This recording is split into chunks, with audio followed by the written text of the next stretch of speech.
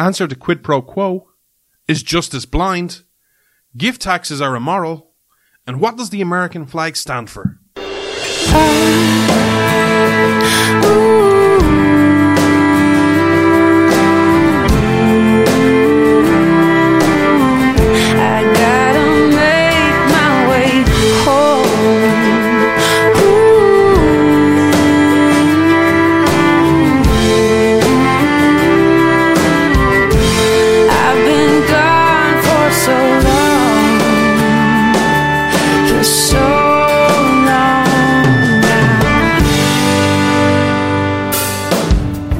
This Irish man stands with America.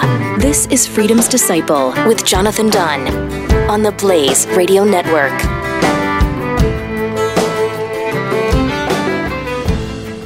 Hello, America. Thank you so much for tuning in today.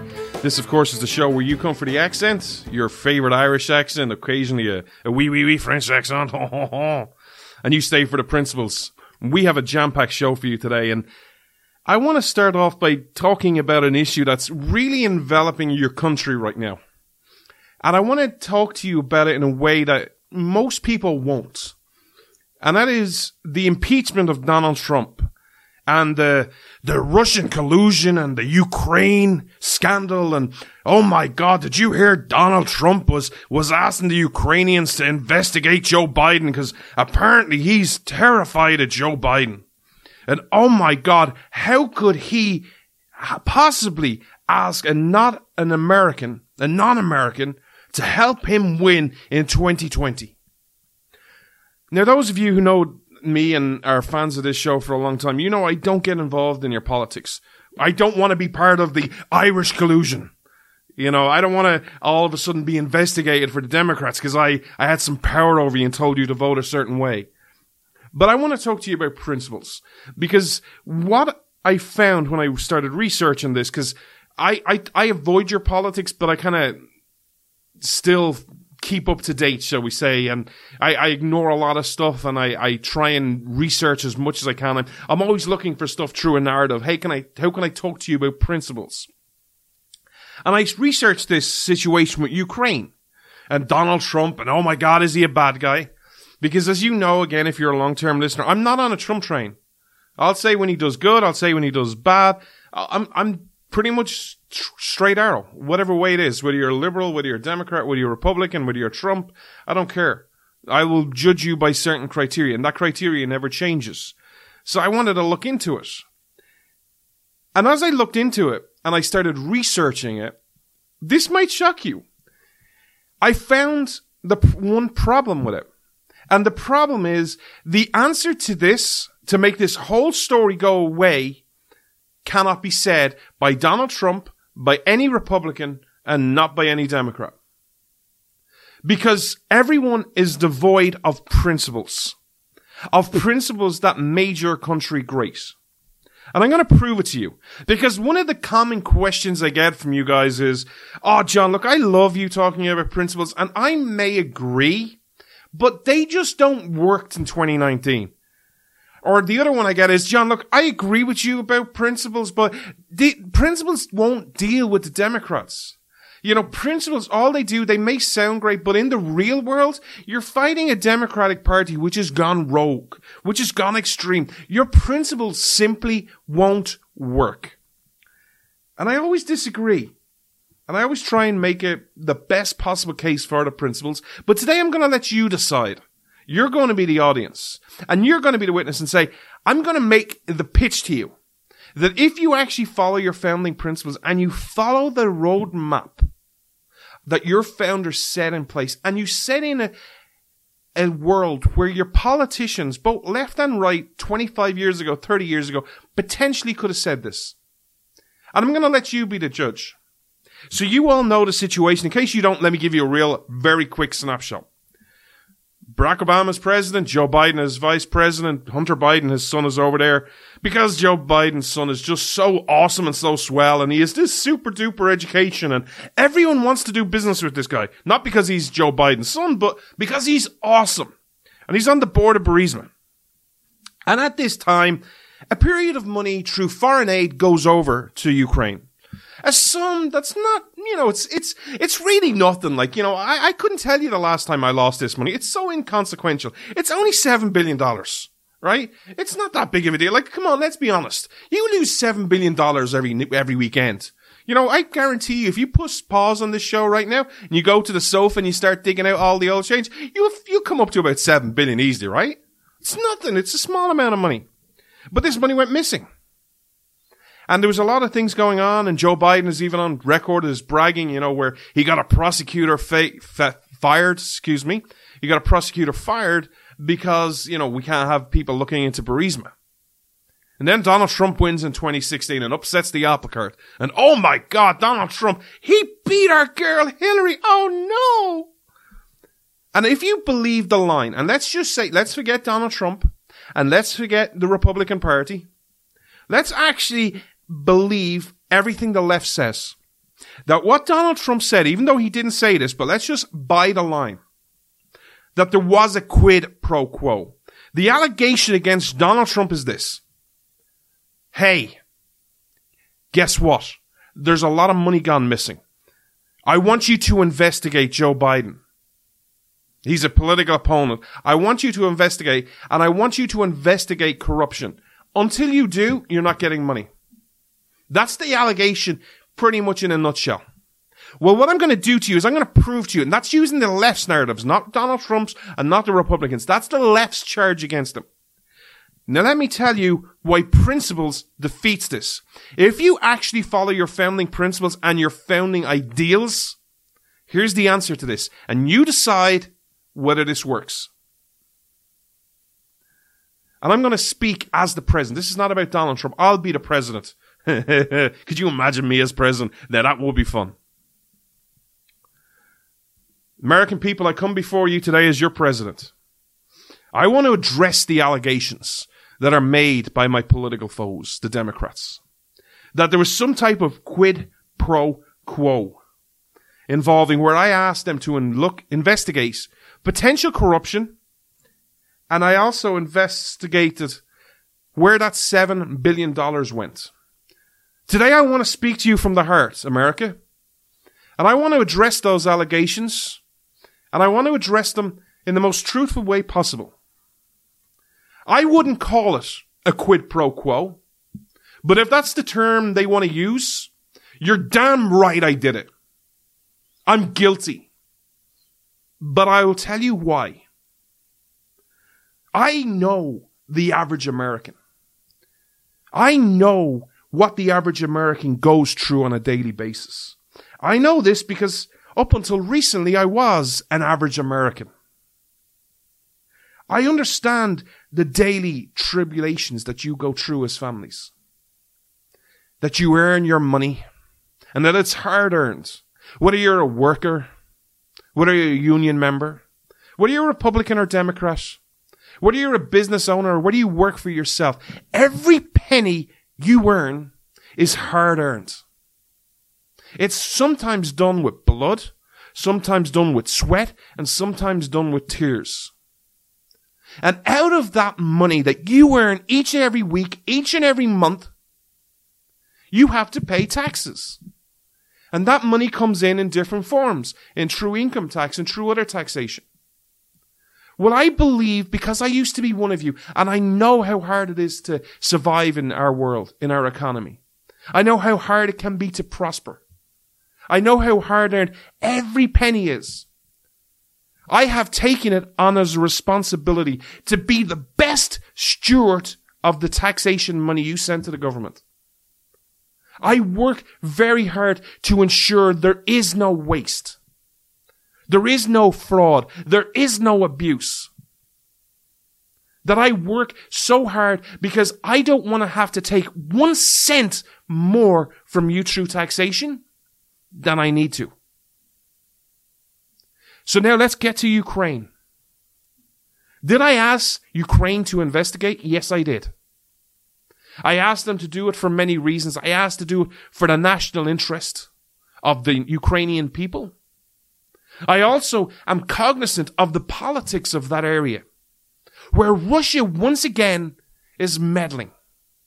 I'm also familiar with the history of Ukraine. where those great people have been abused, have been taken advantage of by so many people in their short history. Whether it was Nazi Germany or whether it was Russia and the Soviet Union. I want a strong Ukraine. If I was to use the catchphrase of this president, I want to make Ukraine great. So yes, I asked him to investigate. But I also asked him to investigate for political purposes for our nation. Because here's the thing, America. $7 billion is a lot of money. I want you just to think about $7 billion. Now, I know when a federal government that currently takes in over $3 trillion of income tax and all different types of taxes into our treasury, $7 billion may not seem like a lot of money. In the fiction of $3 trillion, $7 billion isn't a lot of money. But I don't want you to think of it in this aspect of the federal government. I want you to think of it in the aspect of your people. How much money did you have to pay in taxes to get that $7 billion to Ukraine in aid? How much did you have to pay? What was your fair share of $7 billion? Now think of all the businesses who pay taxes. Now think of all the sales taxes, all the estate taxes, all the different taxes we have to pay that made that $7 billion payment possible. I come before you and ask you one question, the American people. If I saw this neglect, if I saw this abuse of $7 billion, where I saw a government of a prior administration give $7 billion to another country and for it to be lost, and then I came into power and I oversaw another transfer of money over there, and I didn't ask even one question, and I was just like, hey, don't worry about it. $7 billion. We're America. $7 billion is nothing. Yeah, of course you can have more millions. Of course, don't worry about it. Look, we all lose $7 billion. Would you be happy with my job performance? Would you be sitting here going, yeah, I want that guy running in 2020. Yeah, I know they lost $7 billion, but he went and gave more of my taxpayers' money. Because look, I'm an American. I have too much money. Would you be happy with my job performance then? Would you be turning up to my rallies going, that's my guy. That guy, he just keeps giving money. I keep earning money and I keep paying taxes. And that guy, he's such a swell president. He keeps spending it on me.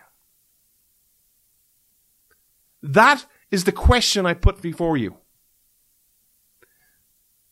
Now that's what I would say to the American people. And I'd ask you, if anyone could say that today, who could? What person believes in fiscal responsibility?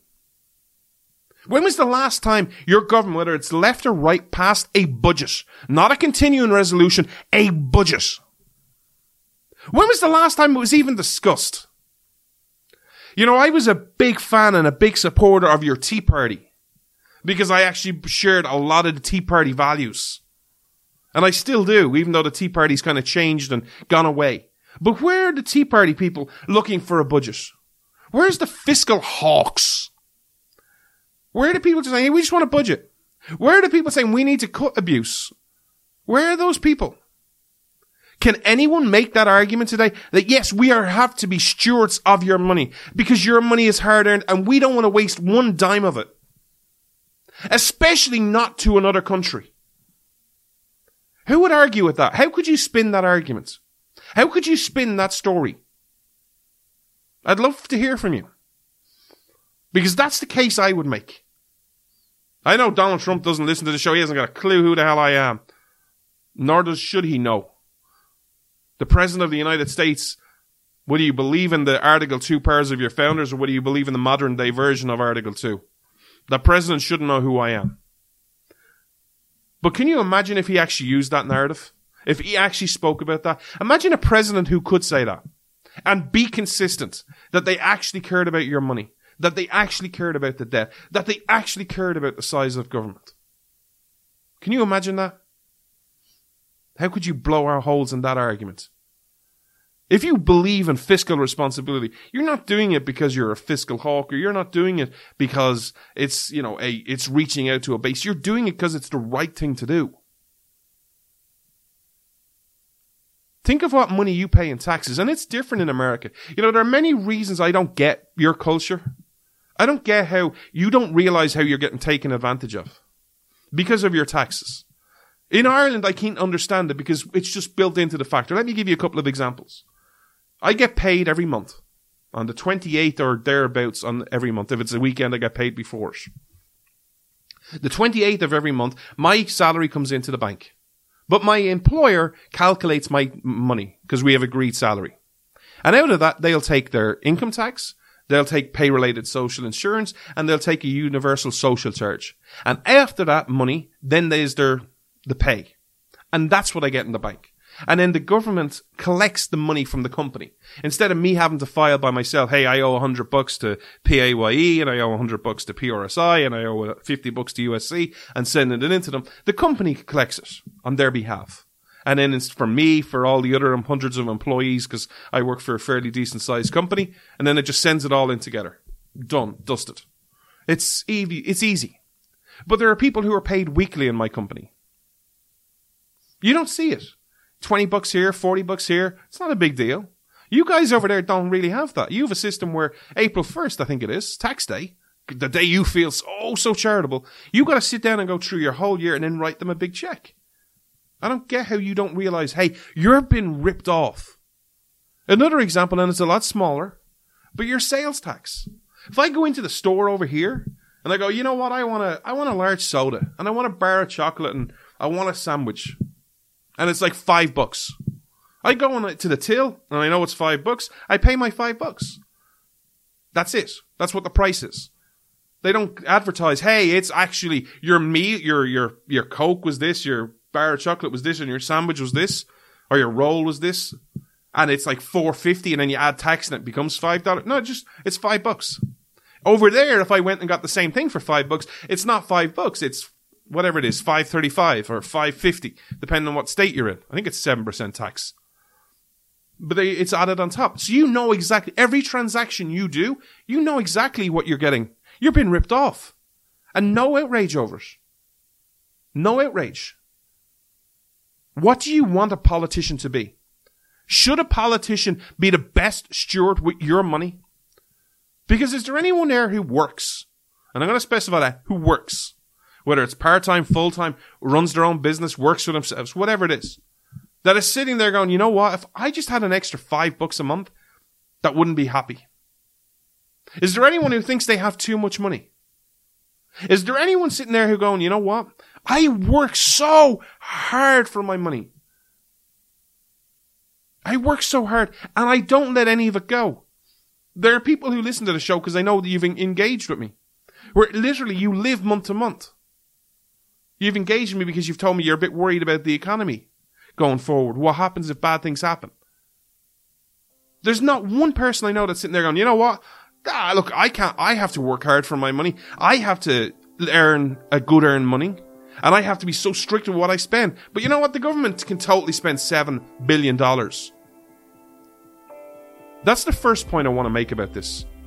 There are two other points that need to be addressed and honestly discussed, which won't happen, but they need to be done, and they will happen on this show.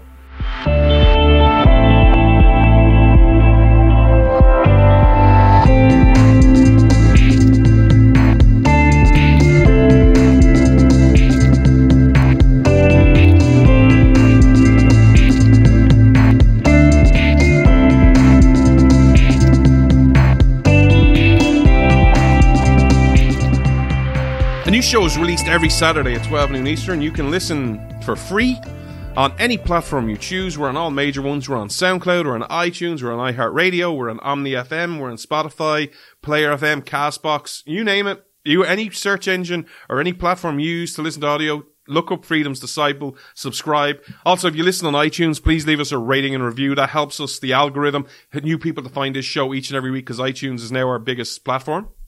Thank you so much for everybody who does that.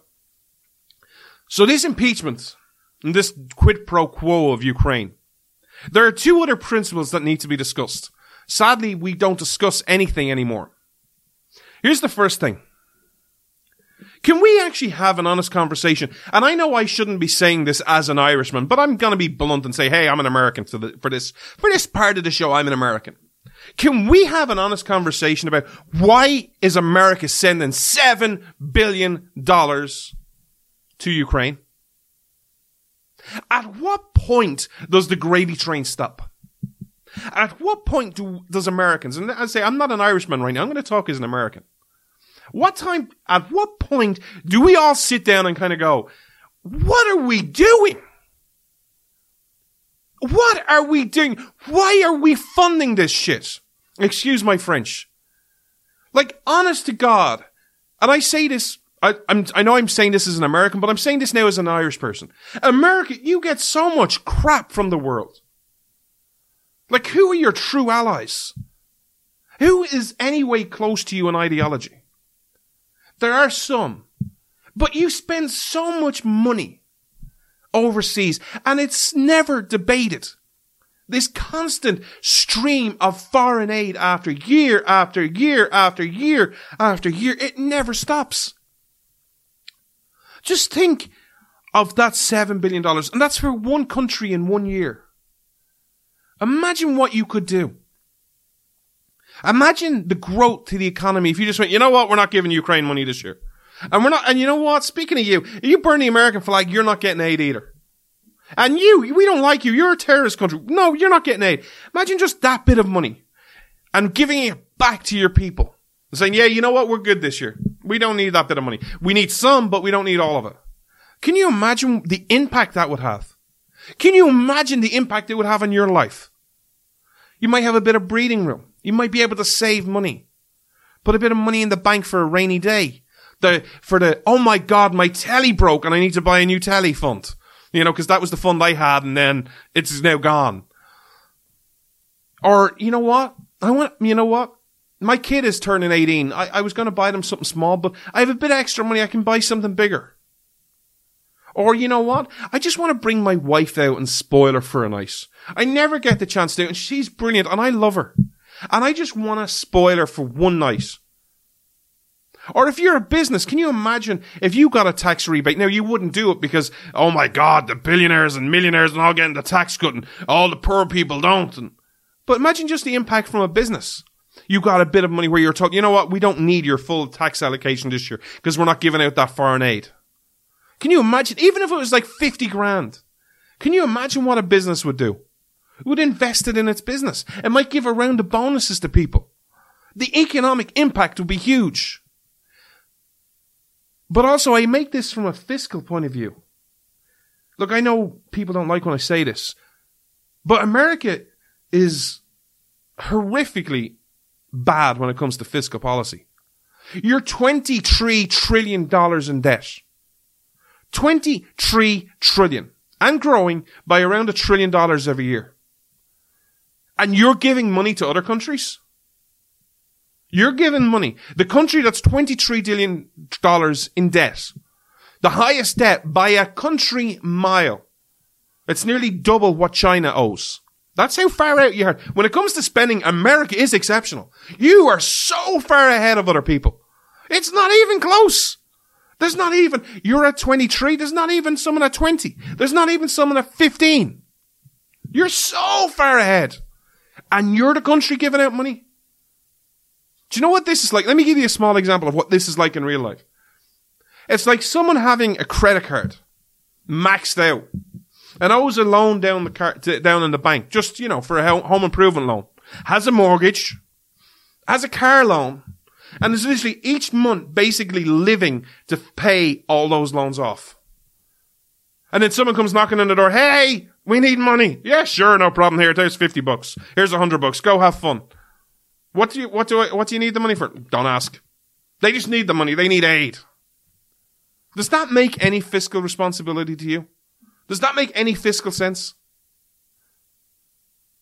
But in that example that I gave about the individual who's borrowed up a lot of money, at least you could say that's charity, that's free choice. They decided, look, here's $100, it's charity. That's not what your government is doing. Your government is saying, hey, we've spent all this money borrowed all this money in your name, but you got to give us more. And then you have politicians every 2, 4, 6 years running around going, guess what, pal? You didn't pay your fair share. And yet Americans never ask this to be discussed. You want to start there? What about foreign aid? How about having a discussion? How about having this radical idea? Because again, if you believe in founding principles and you believe in the ideals your founders set up, if you're fiscally responsible and you promote those principles, guess what? There is no need for foreign aid. There is no need for it. Why? Because you're encouraging everybody to be independent. You're encouraging hey, stand on your own 2 feet. Not, hey, well, every year America sends out its checks. Every year, America, like clockwork, keeps sending out that almighty dollar. Just keeps going and going and going. Now, is there an argument for foreign aid? That's a totally different discussion. If it's like for a certain case, if, let's say, Israel is going to get bombed by Iran, should you give them foreign aid? That's up for Americans to decide. But I can see the argument for it. But a constant drip?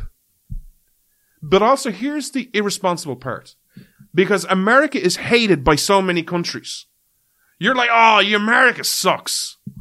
America's always sucked. I'm not saying that, by the way, just for anyone out there. I'm not saying that. This is what other people say. You suck even more because of Donald Trump. You're $23 trillion in debt.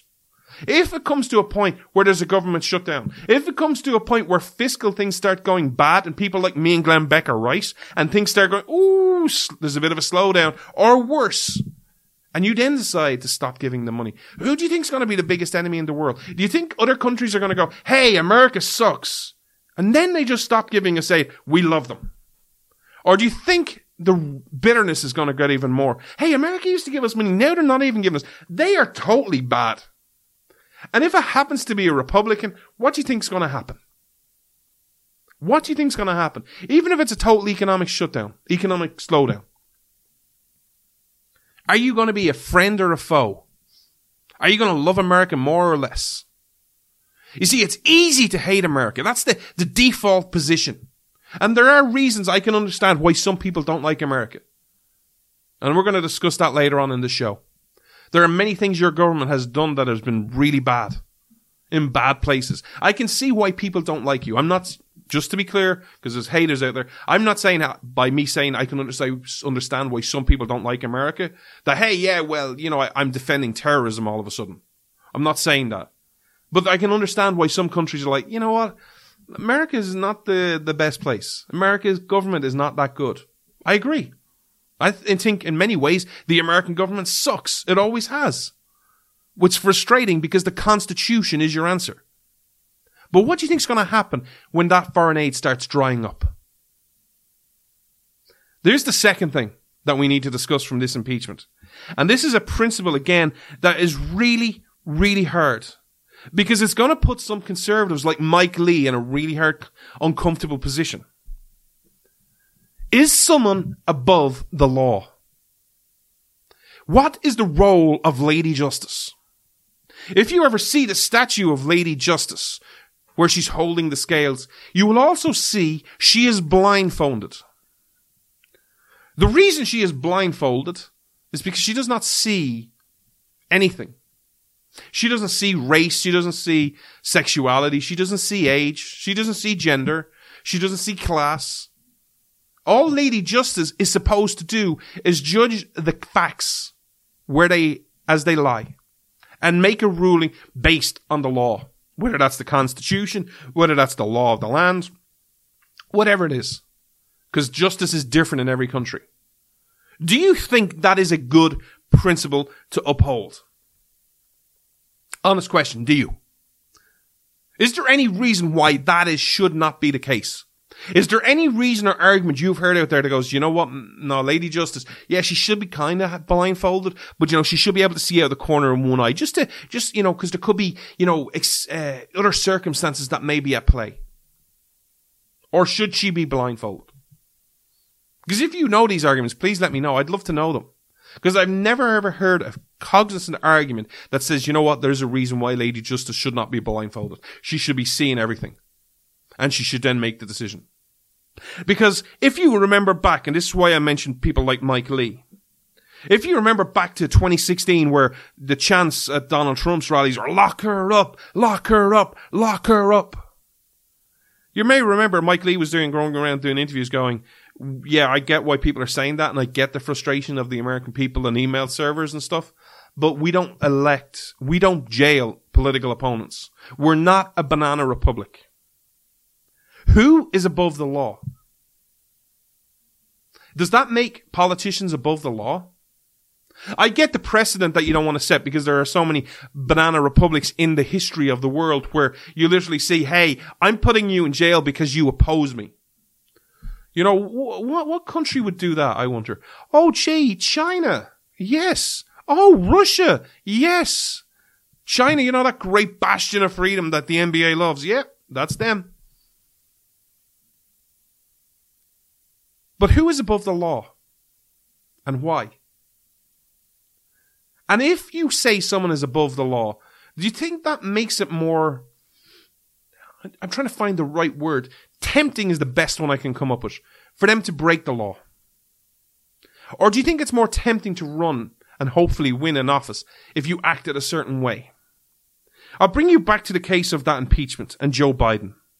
Yeah, and let's say everything Donald Trump, the left said he did, is true. Let's just say that. He's guilty of everything the left says he is. Does that mean Joe Biden is above the law?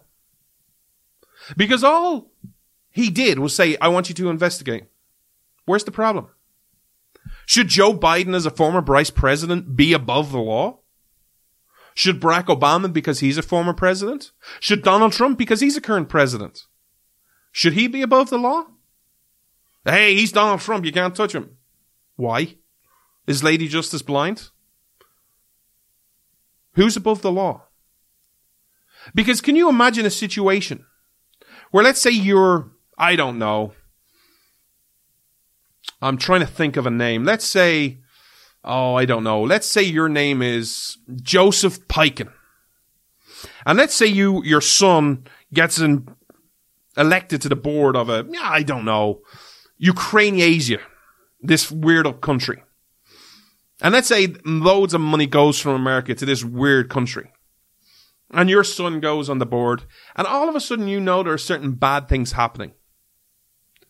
And you think, some bad things are happening, and I know about it, and I'm involved, but I think I'm about to find out. I'm going to get caught. Guess what I'll do? I'm going to run for president. I'm going to run for president, even if I have no chance, because if they investigate me, I'll have the angle that, well, you can't possibly investigate your political opponent. I'm your opponent. Yeah, I may only have 0.1% in the poll, but I'm your opponent, and America does not investigate your political opponents. Can you see that happening? Can you see that as a scenario happening? Who is above the law? These are questions your country needs to ask, and not only your country, but this world needs to ask. Because we are in times that are really uncertain. Really uncertain. And we need to figure out what we're for. These are debates we need to have because I'm looking at your country and I love your country. But I am watching all the bullcrap going on. And what's so frustrating to me is your principles are the answer. I firmly believe it. Your principles are the answer. If you have consistent principles, guess what? I believe this Ukrainian situation goes away. Now, I know someone will likely send me a message going, okay, John, I may not find holes with your theory, but then the left will just find something else. And here's where I want to make something crystal clear.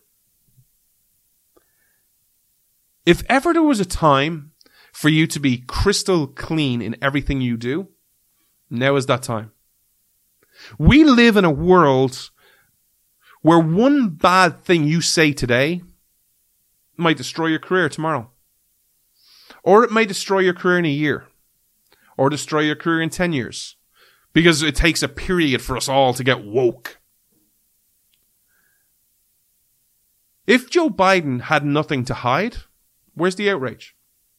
If you were crystal clear and crystal clean in everything you did and there was no discrepancies, surely you'd go to a microphone and if you're Joe Biden, go, look, I understand what the president did. Let him investigate. Do you know why I say let him investigate? Because he will find nothing. I have done nothing wrong. And I trust the system to let the facts fall where they may. Let the chips fall where they may. Let Donald Trump investigate me. I welcome that investigation. Because I know when you find nothing, Mr. President, guess what? I'm going to basically make this an election issue. That you targeted me, even though there was nothing.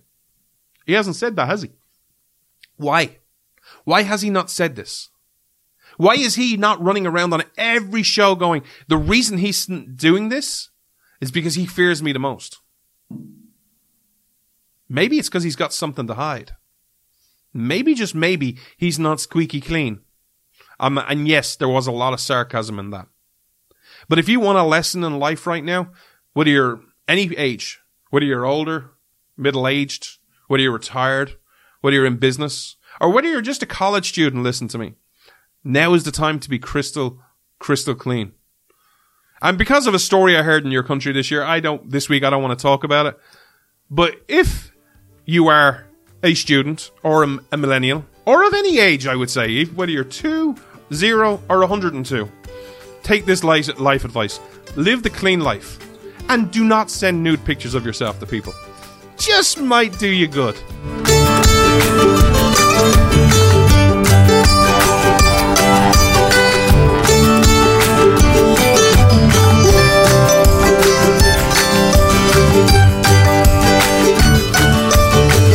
I'd love to hear what you think about the Ukrainian impeachment stuff I just spoke about. And if you want to get in touch, I'm on Twitter, Freedom Disciple, Facebook, Jonathan Dunn 58. Get in touch. I love engaging with you guys, but I'd also love genuinely to hear from you guys this week and see, what did you think? Is there holes in my pitch? Is there something wrong with what I say? Do you disagree? And especially where the case of above the law, where do you stand on that? Get in touch. You know, you guys have enjoyed, well, some of you have got in touch with me and said, hey, I enjoyed the Irish politics. It's a refreshing to hear about, one person I said, it was refreshing to hear about another country in as much trouble as we're in. And I think it's important for me to actually start telling you more about Irish politics and world politics, because sometimes you guys don't have the benefit, I don't mean this in an insulting way, but to really appreciate what you have in your country. To understand why you're so exceptional. The reason I love you and the reason I love your principles so much is because they make so much sense to me compared to the asinine policies that we have over here. Now, granted, you've adopted quite a few of our policies, but I want to talk to you today about the role of government. And I want to actually give you, I will be honest with you, I've modified these figures quite a bit because I don't want the person to know. But someone told me a story about someone this week of someone doing something really nice and getting punished by the government by it. I'll tell you that story in a minute. What is the role of government? Because most people in the history of the world will say the role of government is to do the will of the people. It's to enact the will of the people. Whatever the people say goes. That is pretty much whether you're the people as in a democracy, whether you're the will of the people, i.e. it's not really the will of the people, it's more a dictatorship, but I have the power of the people. I only have their best interests at heart. Or whether it's more of a king or queen and, well, I'm a benevolent king, so I'm so much better. They all believe in some type of power. America was built on a system of the role of government is fundamentally different. The role of government is not to give people rights. It's not to enact the will of the people. No, America was built on the idea that government is to protect your God-given rights. That is government's sole role. A politician's sole role is not to do what you say. It's to follow and preserve, protect, and defend the Constitution of the United States. I ask this question because I want to talk to you about your finances. And I want to share a story with you. Let's say, and let's just keep things real simple. Let's say you earn $1,000 a week. How much of that is yours? Is that all yours? Or is it only what the government says you can keep? Because in the history of the world and in modern American history, as in the last 100 years, it's not been what you earn you get to keep. You don't have a right to keep you're the fruits of your labor. No. You have the right to say, hey, you earn $1,000, but if the government says 2% of that is yours, 5% of that is theirs, 10% of that is theirs, 50% of that is theirs, guess what? That's what you earn. So if they say 50%, then you only get to keep 500.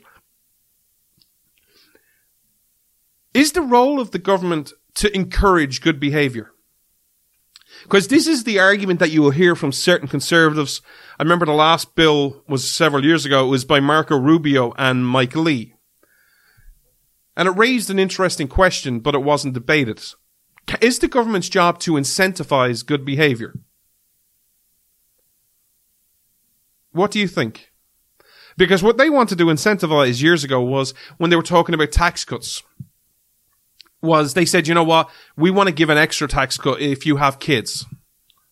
We want to incentivize, because we believe in the studies and the research that shows, if you get married and you have kids and you have a steady job and you put those kids through education, you live a pretty good life and you continue on the American dream. So we want to incentivize you to have kids. Should the government have that power? Should the government have the power to incentivize good behavior? I would always say no, even though a lot of people hate me for it. I always say no, because it's not the government's job to incentivize what it deems good behavior. What happens if you don't want to have kids? What happens if you can't have kids? Oh, well, you don't get a tax cut. So I don't have a right to keep more of my money because I don't want kids or I can't have kids? But yet they can and they do, and they get to keep more of their money. How does that seem fair? Because also on the flip side, if you automatically say, and the reason I pose this question to you, can the government incentivize good behavior? If you're saying it can and it has a right to, well, guess what? It automatically then gives it the power to incentivize or not incentivize certain behaviors. It gives it the power to say, no, we don't want to do that. But we actually want to punish certain behaviors. And that's the story I want to tell you about today. This week and next week, I'm going to do a couple of tax specials. Because we need to break down what is going on around the world and start making the case for certain principles. I'm going to this week talk about some horrific taxes. Today I'm going to talk to you about the gift tax. And next week I'm going to speak to you about the inheritance tax. They are both equally reprehensible in my eyes. Because I actually believe if you go out and earn money, and I don't care how you earn it, I'll use the language of the left. I don't care whether you work it, whether you earn it, whether you have a job, whether you're a business owner, or whether you just play the stock markets. If you earn money, it is yours. It is yours. Unless you are robbing people, unless you are taking advantage of people, then I will say there's a question over it. But if you're doing things legally and you're doing things the right way and you're earning money, it is yours. You earned it. You have the right to keep the fruits of your labor. There was a family, and again, I'm changing the figures, I'm going to be honest with you, because there's quite a sum of money involved in this. Or maybe Americans might go, John, the money you talked about was nothing. But in an Irish point of view, this was a lot of money. There was a family.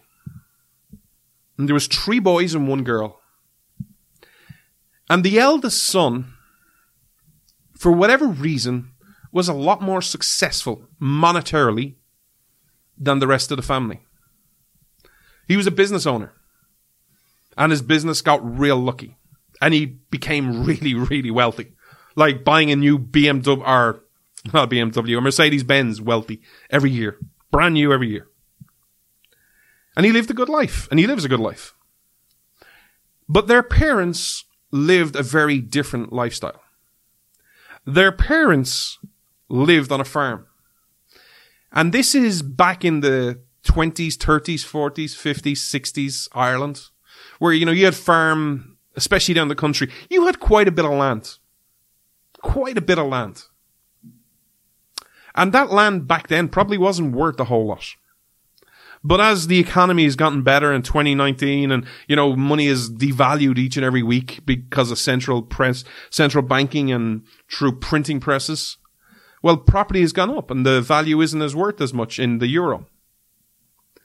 And this businessman, because he was the firstborn, another thing in Irish culture was the firstborn always got the land.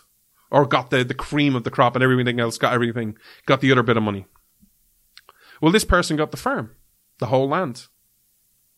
And they decided, I'm just going to do different things with it. It's not going to be a farm anymore. I'm going to build my own house. I'm going to have like a holiday home. Anyway, long story short, he is very, very successful. The other three are successful in their own right, but not monetarily on that level. They're not buying a brand new Mercedes-Benz every year. Well, they sold a piece of land recently. And they sold it for €500,000. And this guy to €500,000 is probably nothing. And he saw his family and went, you know what? This is the family land. It's family heritage. We should all benefit from this. So this guy made a decision. He said, look, you guys haven't made it as much as I do. Here's what I'm going to do. I'm going to give you a gift. I sold it for just over €500,000. I'm going to split it 4 ways. I could take the money all myself. It's in my name. It's all mine, but I don't want to do that. It's family land. We should all benefit. So he decided, I'm going to give you all €25,000, which is about $140,000. Now, do you think that's a good idea? That's a really nice story, right? That's a really good story. A story of, wow, that's really cool. That's a good guy. That's a really good rich millionaire and billionaire we're all supposed to hate. Well, you see, the problem is, in Ireland, and like every other nation, there's gift taxes. This person, and I have the figures here for you, decided to give a check for €125,000 to his sister, to his brother, to his brother. What's the first thing they all had to do? They had to declare it as a gift. And each of them, can you imagine this? Can you imagine this? Just think of yourself as this. Imagine your brother coming along going, hey, I love you. We sold a piece of land from the family land. Here's $125,000. €25,000, sorry. $140,000. And the first thing you have to do is write a check to the government for €30,525. How would you feel? You feel really good. I just got 125 grand. Poof. I only have 94,475,000 left. 94,475. Sorry, I'm butchering numbers today. How would you feel? Is that right? Is it the right thing that this gentleman decided, I'm going to help my family and do the right thing? Some people might say morally, not legally, morally. And because of that gentleman doing the right thing for his one sister and 2 brothers, the government benefited to the tune of €91,575. Does that seem fair to you? Does that seem right to you? If I may use the language of the left, does that seem like they paid their fair share? What principle, what moral is this built on? What moral is this built on? How is this a good thing? But let me give you another example. Because we've all thought of this idea. You know, the idea where, oh, look, I got the 6 winning lottery numbers and I've all of a sudden won 1 million, 2 million, 10 million. If you're in America, 100 million. And you think of all the things you do, and some people might go, oh, you know, I have friends and I have family and I have nieces and nephews. I'll pay off all their mortgages. You try to do the right thing. You try to give people money, and you automatically have to pay it on a tax. How is that fair? How is that right? Why are you punishing people who do the right thing? Here you have a millionaire and billionaire, a rich guy we're all supposed to hate, trying to help out his family. And his family are being punished for it. But also, I want to talk to the left for 1 minute. Because you always talk about, and your politicians always love to talk about how, you know, we want to progress and we want to become more like certain parts of Europe. Let me give you an example of how this policy has changed and evolved over the years. In 2009, you know, way back then, in 2009, you know, when Barack Obama just became president, feels like forever ago. You used to be able to give a tax-free gift to your brother or sister of €54,254. It then changed in the blink of an eye to 43,400 euros. A fall of nearly 11,000 euros in one budget. It then fell to 41,000, 33,000. I went all the way down to 30,000. I've started to rise it back up again. It's now 32,500 euros. That is what progress looks like. You see, the problem is, and the reason we need to make arguments for fair taxation, for principled taxation, is because it always sounds great. It always sounds, well, look, it's only for the millionaires and billionaires. And it usually is to start off with, because they will have the path of least resistance. No one's going to say, hey, I want to have that millionaire keep more of their money. No one's ever going to do that. They're going to say, I'm not a millionaire, screw them. But eventually what happens is the tax becomes progressive. And what happens? Eventually it comes from me. And I'm the last person in the last bracket. And everyone else has succumbed to this new taxation. And I said nothing. How am I going to fight it? Because everyone else has just got on board with it. This is what progressivism is. It always seems great. It always is someone built for someone else. But eventually you get caught up in that tide. And you can have changes like that. What is the role of government? And regardless to this, what is the role of government regards your money? Does it have a role? Does it have a function in telling you how much you can do? Because here's the thing. If you earn money and you earn it through selling a piece of land, whether you earn it through the stock market, whether you earn it through an income, whether you earn it through a business, that money is yours. If you decide to give it to your sister, if you decide to pay off your sister's home, you've already paid taxes on it. Why are you taxing me a second time for doing the right thing? For doing something that most people, most sane, rational people would say, that's a really good thing to do. Why are you punishing me to react in a good way? Because I know it would be tempting. If I had this idea, you know what, I'm going to give let's say I had brothers and sisters and I had 500 grand just sitting around. Boy, that would be a fun conversation. And I went you know what, I'm just going to give you 125 grand. And then when I met with my solicitor, and my solicitor went, yeah, if you do this, just letting you know, look, you won't have to pay it, but they will. The government's going to get basically 90,000 euros out of you because you've done this thing. I might sit there and going to go, you know what, I really don't like my government. No, I'm not doing it. Look, I wanted to give you. Or guess what I might do? Actually, this is what I would do. Guess what? I want to give you this some money. I'm going to give you 32,500 euros. Boom. Actually, you know what? Actually, no, I actually be a bit more petty. I can be petty at times. I'd actually give them about $32,501. And then say, oh, by the way, that $1, you owe them 33 cents because that's a gift tax. Just to get the government, just, give them something. Going, you missed out because of your policies. What is the best way forward? These are some of the things we need to discuss. You can talk all you want about impeachment. We can talk all about, oh, he did it. Rudy Giuliani, Joe Biden. These are important conversations. But we also need to talk about the real principles. Because your government is changing. The world government is changing. And we're looking to take more and more money from people. All in the name of, you gotta pay your fair share. And eventually, it's always someone else's fair share, but eventually, they come knocking for you.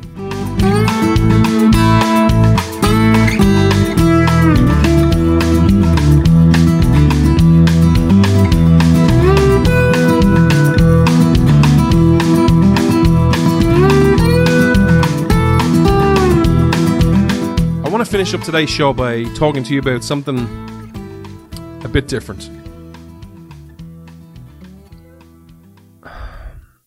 And this is going to be hard for me to do because when I do this show, when I do my show prep, now I'm thinking about the show 24/7, I always want to do a couple of things. And I'm not saying I'm successful or I'm awesome at it, but I try and do this show that always revolves around the principle. It's not about a side.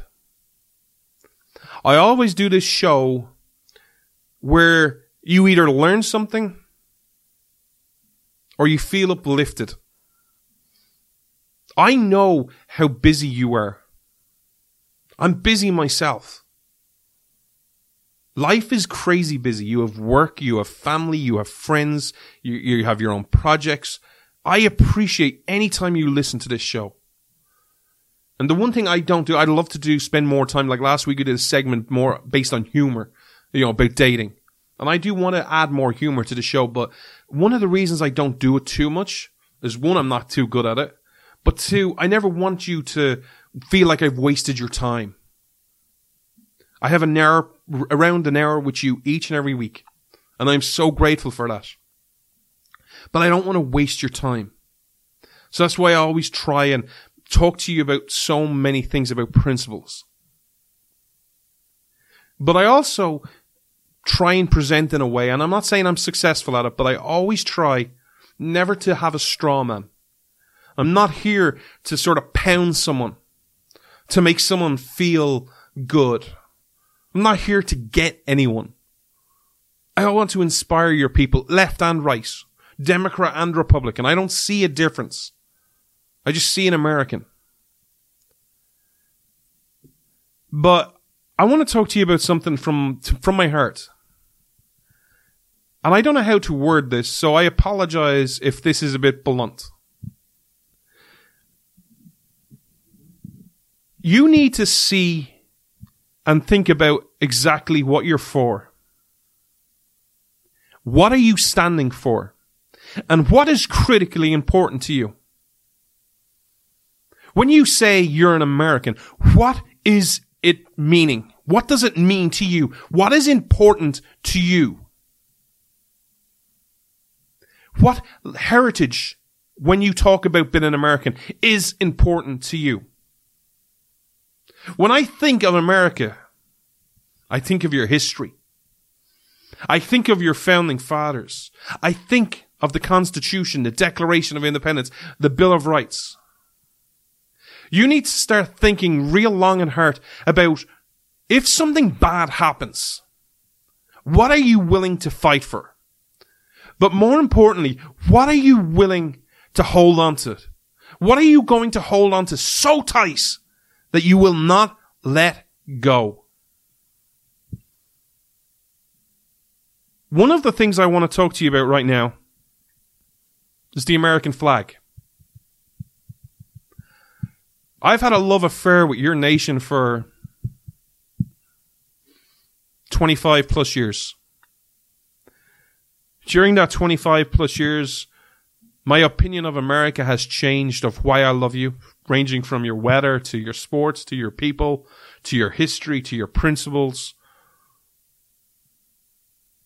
to your natural geography. There are many reasons I love your nation. But during those 25 years, I've witnessed people from different sides of the aisle, different backgrounds, different races, express different opinions about your American flag. I want you to think of that beautiful flag. That gorgeous flag that I am so proud to hang in my office where I'm recording this show. When you see those stripes of white and stripes of red with a big blue patch with 50 stars stitched inside them, what do you think? What do you feel? I could talk to you now about what it actually means. How the 13 stripes represents the 13 founding colonies. I could talk to you about the 50 beautiful stars. And yes, all 50 are beautiful. Representing the different states in your wonderful nation. I could talk to you about what the different colors mean. How the red symbolizes hardness and valor. How white symbolizes purity and innocence. And how blue represents vigilance, perseverance, and justice. I would ask you just to think about, for a minute, the American flag. And think, what is the first image that comes to your mind when you think of the American flag? There are many images when I think of it. Whether it's the soldiers raising at Iwo Jima, Whether it's been planted on the moon with the words, "These are one giant step for man, one giant leap for mankind." I could think about a more thing that I witnessed personally, through a TV, and I lived through it. 9/11. And after everything that happened that devastating day, seeing those police and firefighters raise the American flag to give you that hope, that strength, that fight, that determination that says, yes, we may be down, but baby, we're going to get right back up because we're an American. I have seen left and right define and be happy and proud at different times for different reasons of the American flag. But I've also seen it been disrespected for so many years by so many different people. I've seen it been burnt. I've seen it been trashed. I've seen it been spat on. I've seen it been stamped on. What does it mean? What does it mean? At different periods, at different times, I've seen it been proud and seen it fly outside house after house after house after house. I've seen record sales happen after 9/11, where it was proud and it was the cool hip thing. Hey, we've just happened. 9/11 just happened. We're all Americans. We're all coming together. Let's buy me an American flag and let's proudly fly it high. And then that's coolness and hipness just goes away. It doesn't become cool to display the American flag anymore. It's just something we see. What does the American flag signify? For so many people that I see, and yes, there are some colleagues I'm talking to right now as well, there is even a link of the American flag to your government. It's cool if you're a Democrat to be American and have the American flag when Obama's president. It's cool to have the flag if you're a Republican and a conservative when Donald Trump is president. But it's not so cool at different times. When you think of your amazing American flag and all the history that it entails, going all the way back to Betsy Ross, what does it signify?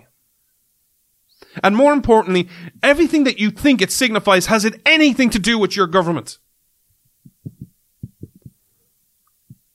For me, it has absolutely nothing to do with your government.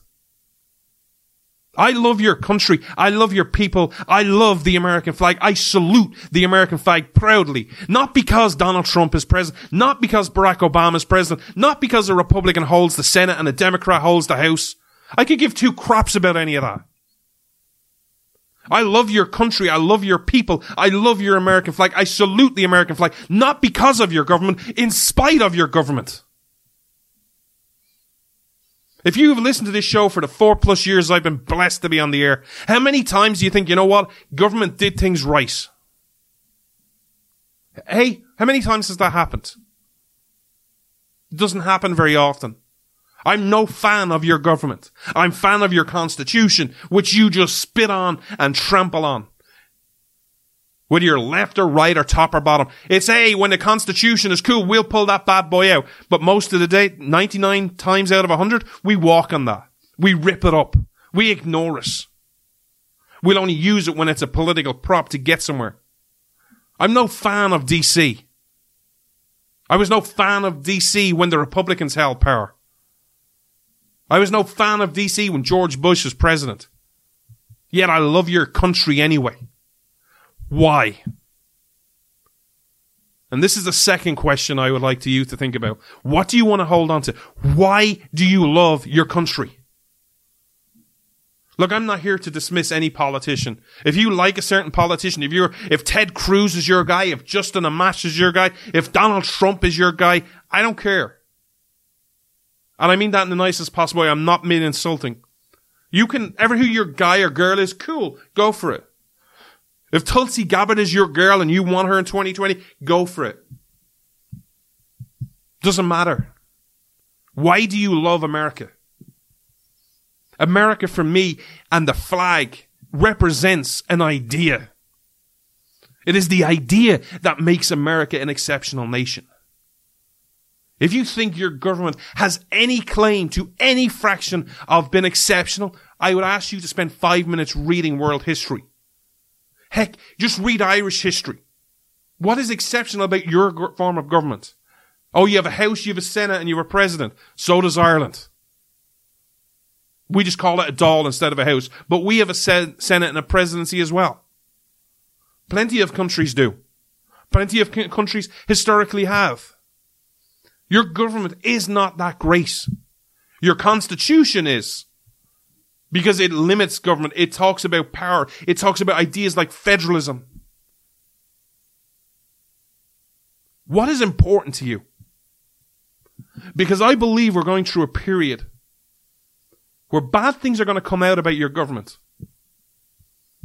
Bad things are going to come out about your government, both left and right.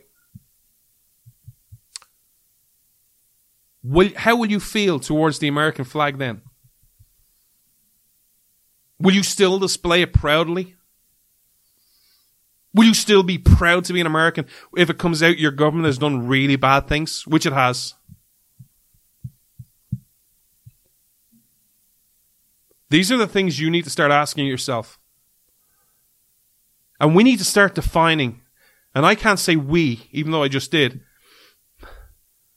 You guys need to start defining what it is to be an American. See, for me, it's not about your government, it's about your ideals.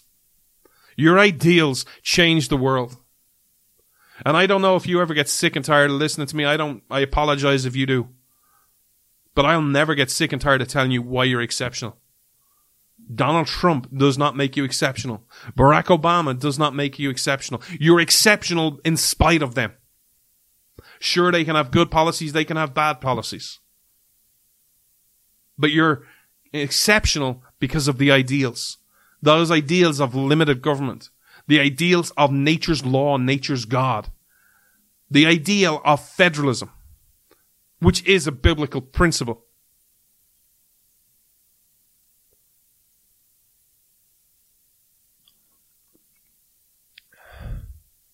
I hope to live and witness a time in your history where once again it is cool to display the American flag. And not because somebody is president. Not because someone has won an election. But because you're people. Because you have restored your principles. You are going through a phase which is absolutely crazy. You're going through a phase where everyone is losing their mind, or a large chunk of people are losing their minds. And it's going to be so easy for you to get distracted. I get distracted a lot of the time. Ooh, bouncing ball. Ooh. Ooh, follow the light, John. Follow the light. Ah, boom. It's so easy. Just this week, you know things are screwed up in your country where a president orders to kill the most wanted person in the world. A guy who is not a frickin' biblical scholar. Who is a really bad dude. And people are mocking him. People are going crazy. Oh, you're not Barack Obama. Oh my God, he said they died like dogs. Really? This is what we're getting outraged by? This is literally what you want to discuss? What you want to discuss? Oh, he said they died like a dog, and oh my God, how can we have a president like Trump? Oh my God. Really? That's what's important? People are going to be outraged no matter what Trump does. Trump could literally walk on his head. They'd still find a reason to be, oh my God, you see what he's doing? He's insulting vertically challenged people. He's insulting people who don't have any legs. He's insulting they would find any reason to hate him. You live in those times. If you want to unite, I hear people talking all the time, hey, we need to unite. You want to unite? I'm going to be honest with you. You're not going to unite over Donald Trump. You're not going to unite over him staying. You're not going to unite over him impeaching. You're not going to unite over ages, over races. You want something to unite over? Principles. Principles. They're the answer. Not left principles, not right principles, founding principles. And if I may be so bold to suggest, we start with honouring the American flag. We stand understanding that, you know what? It's a beautiful design. I love the American flag. I would look at the American flag if it meant absolutely nothing and just look and go, that's a really cool looking flag. I really like it. It's aesthetically pleasing. But that doesn't make me want to love the American flag. What makes me want to love the American flag is what it symbolizes when it's raised. I asked you some images to think of earlier on. What do you think of when you think of the American flag? When they raised it at Iwo Jima. God, I'm going Al Sharpton butchering names today, huh? When they raised it at Iwo Jima, what were they raising it for? Were they raising it, hey, guess what? We're raising this for president. Or we're raising this for Congress. Or were they raising it for an ideal? When they went to the moon, were they raising it for the president? Were they raising it for Congress? Or were they raising it because it symbolizes an idea of freedom, an idea of hope, an idea of individual rights and individual liberties? The principle of you can do anything you want in this world. We're just on the moon. We've just proved it. 5-10 years ago, everyone thought we were crazy when we started talking about going to the moon. Now we're here. That's what this flag means. You can do anything. You have a God-given right to pursue your happiness.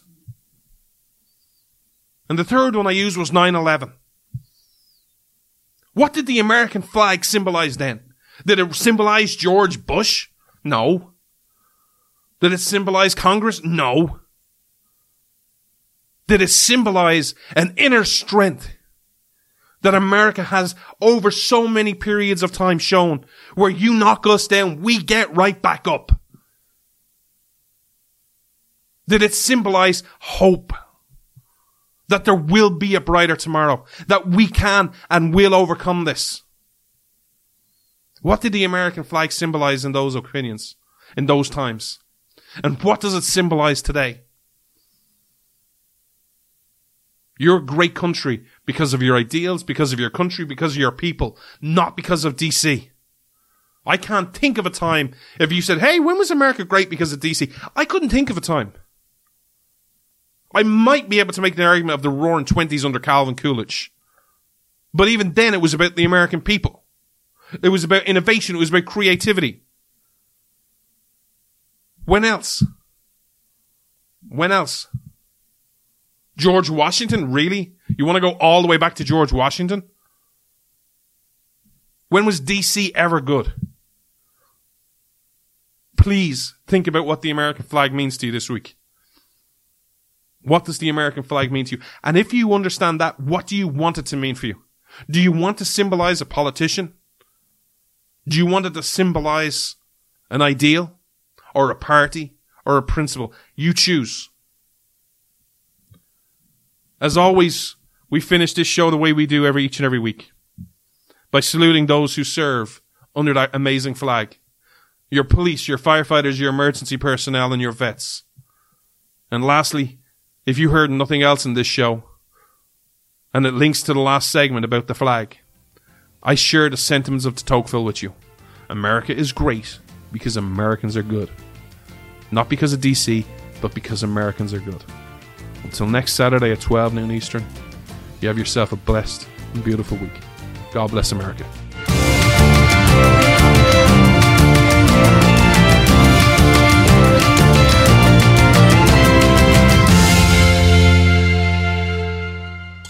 Freedom versus freebies. This is Freedom's Disciple with Jonathan Dunn on the Blaze Radio Network.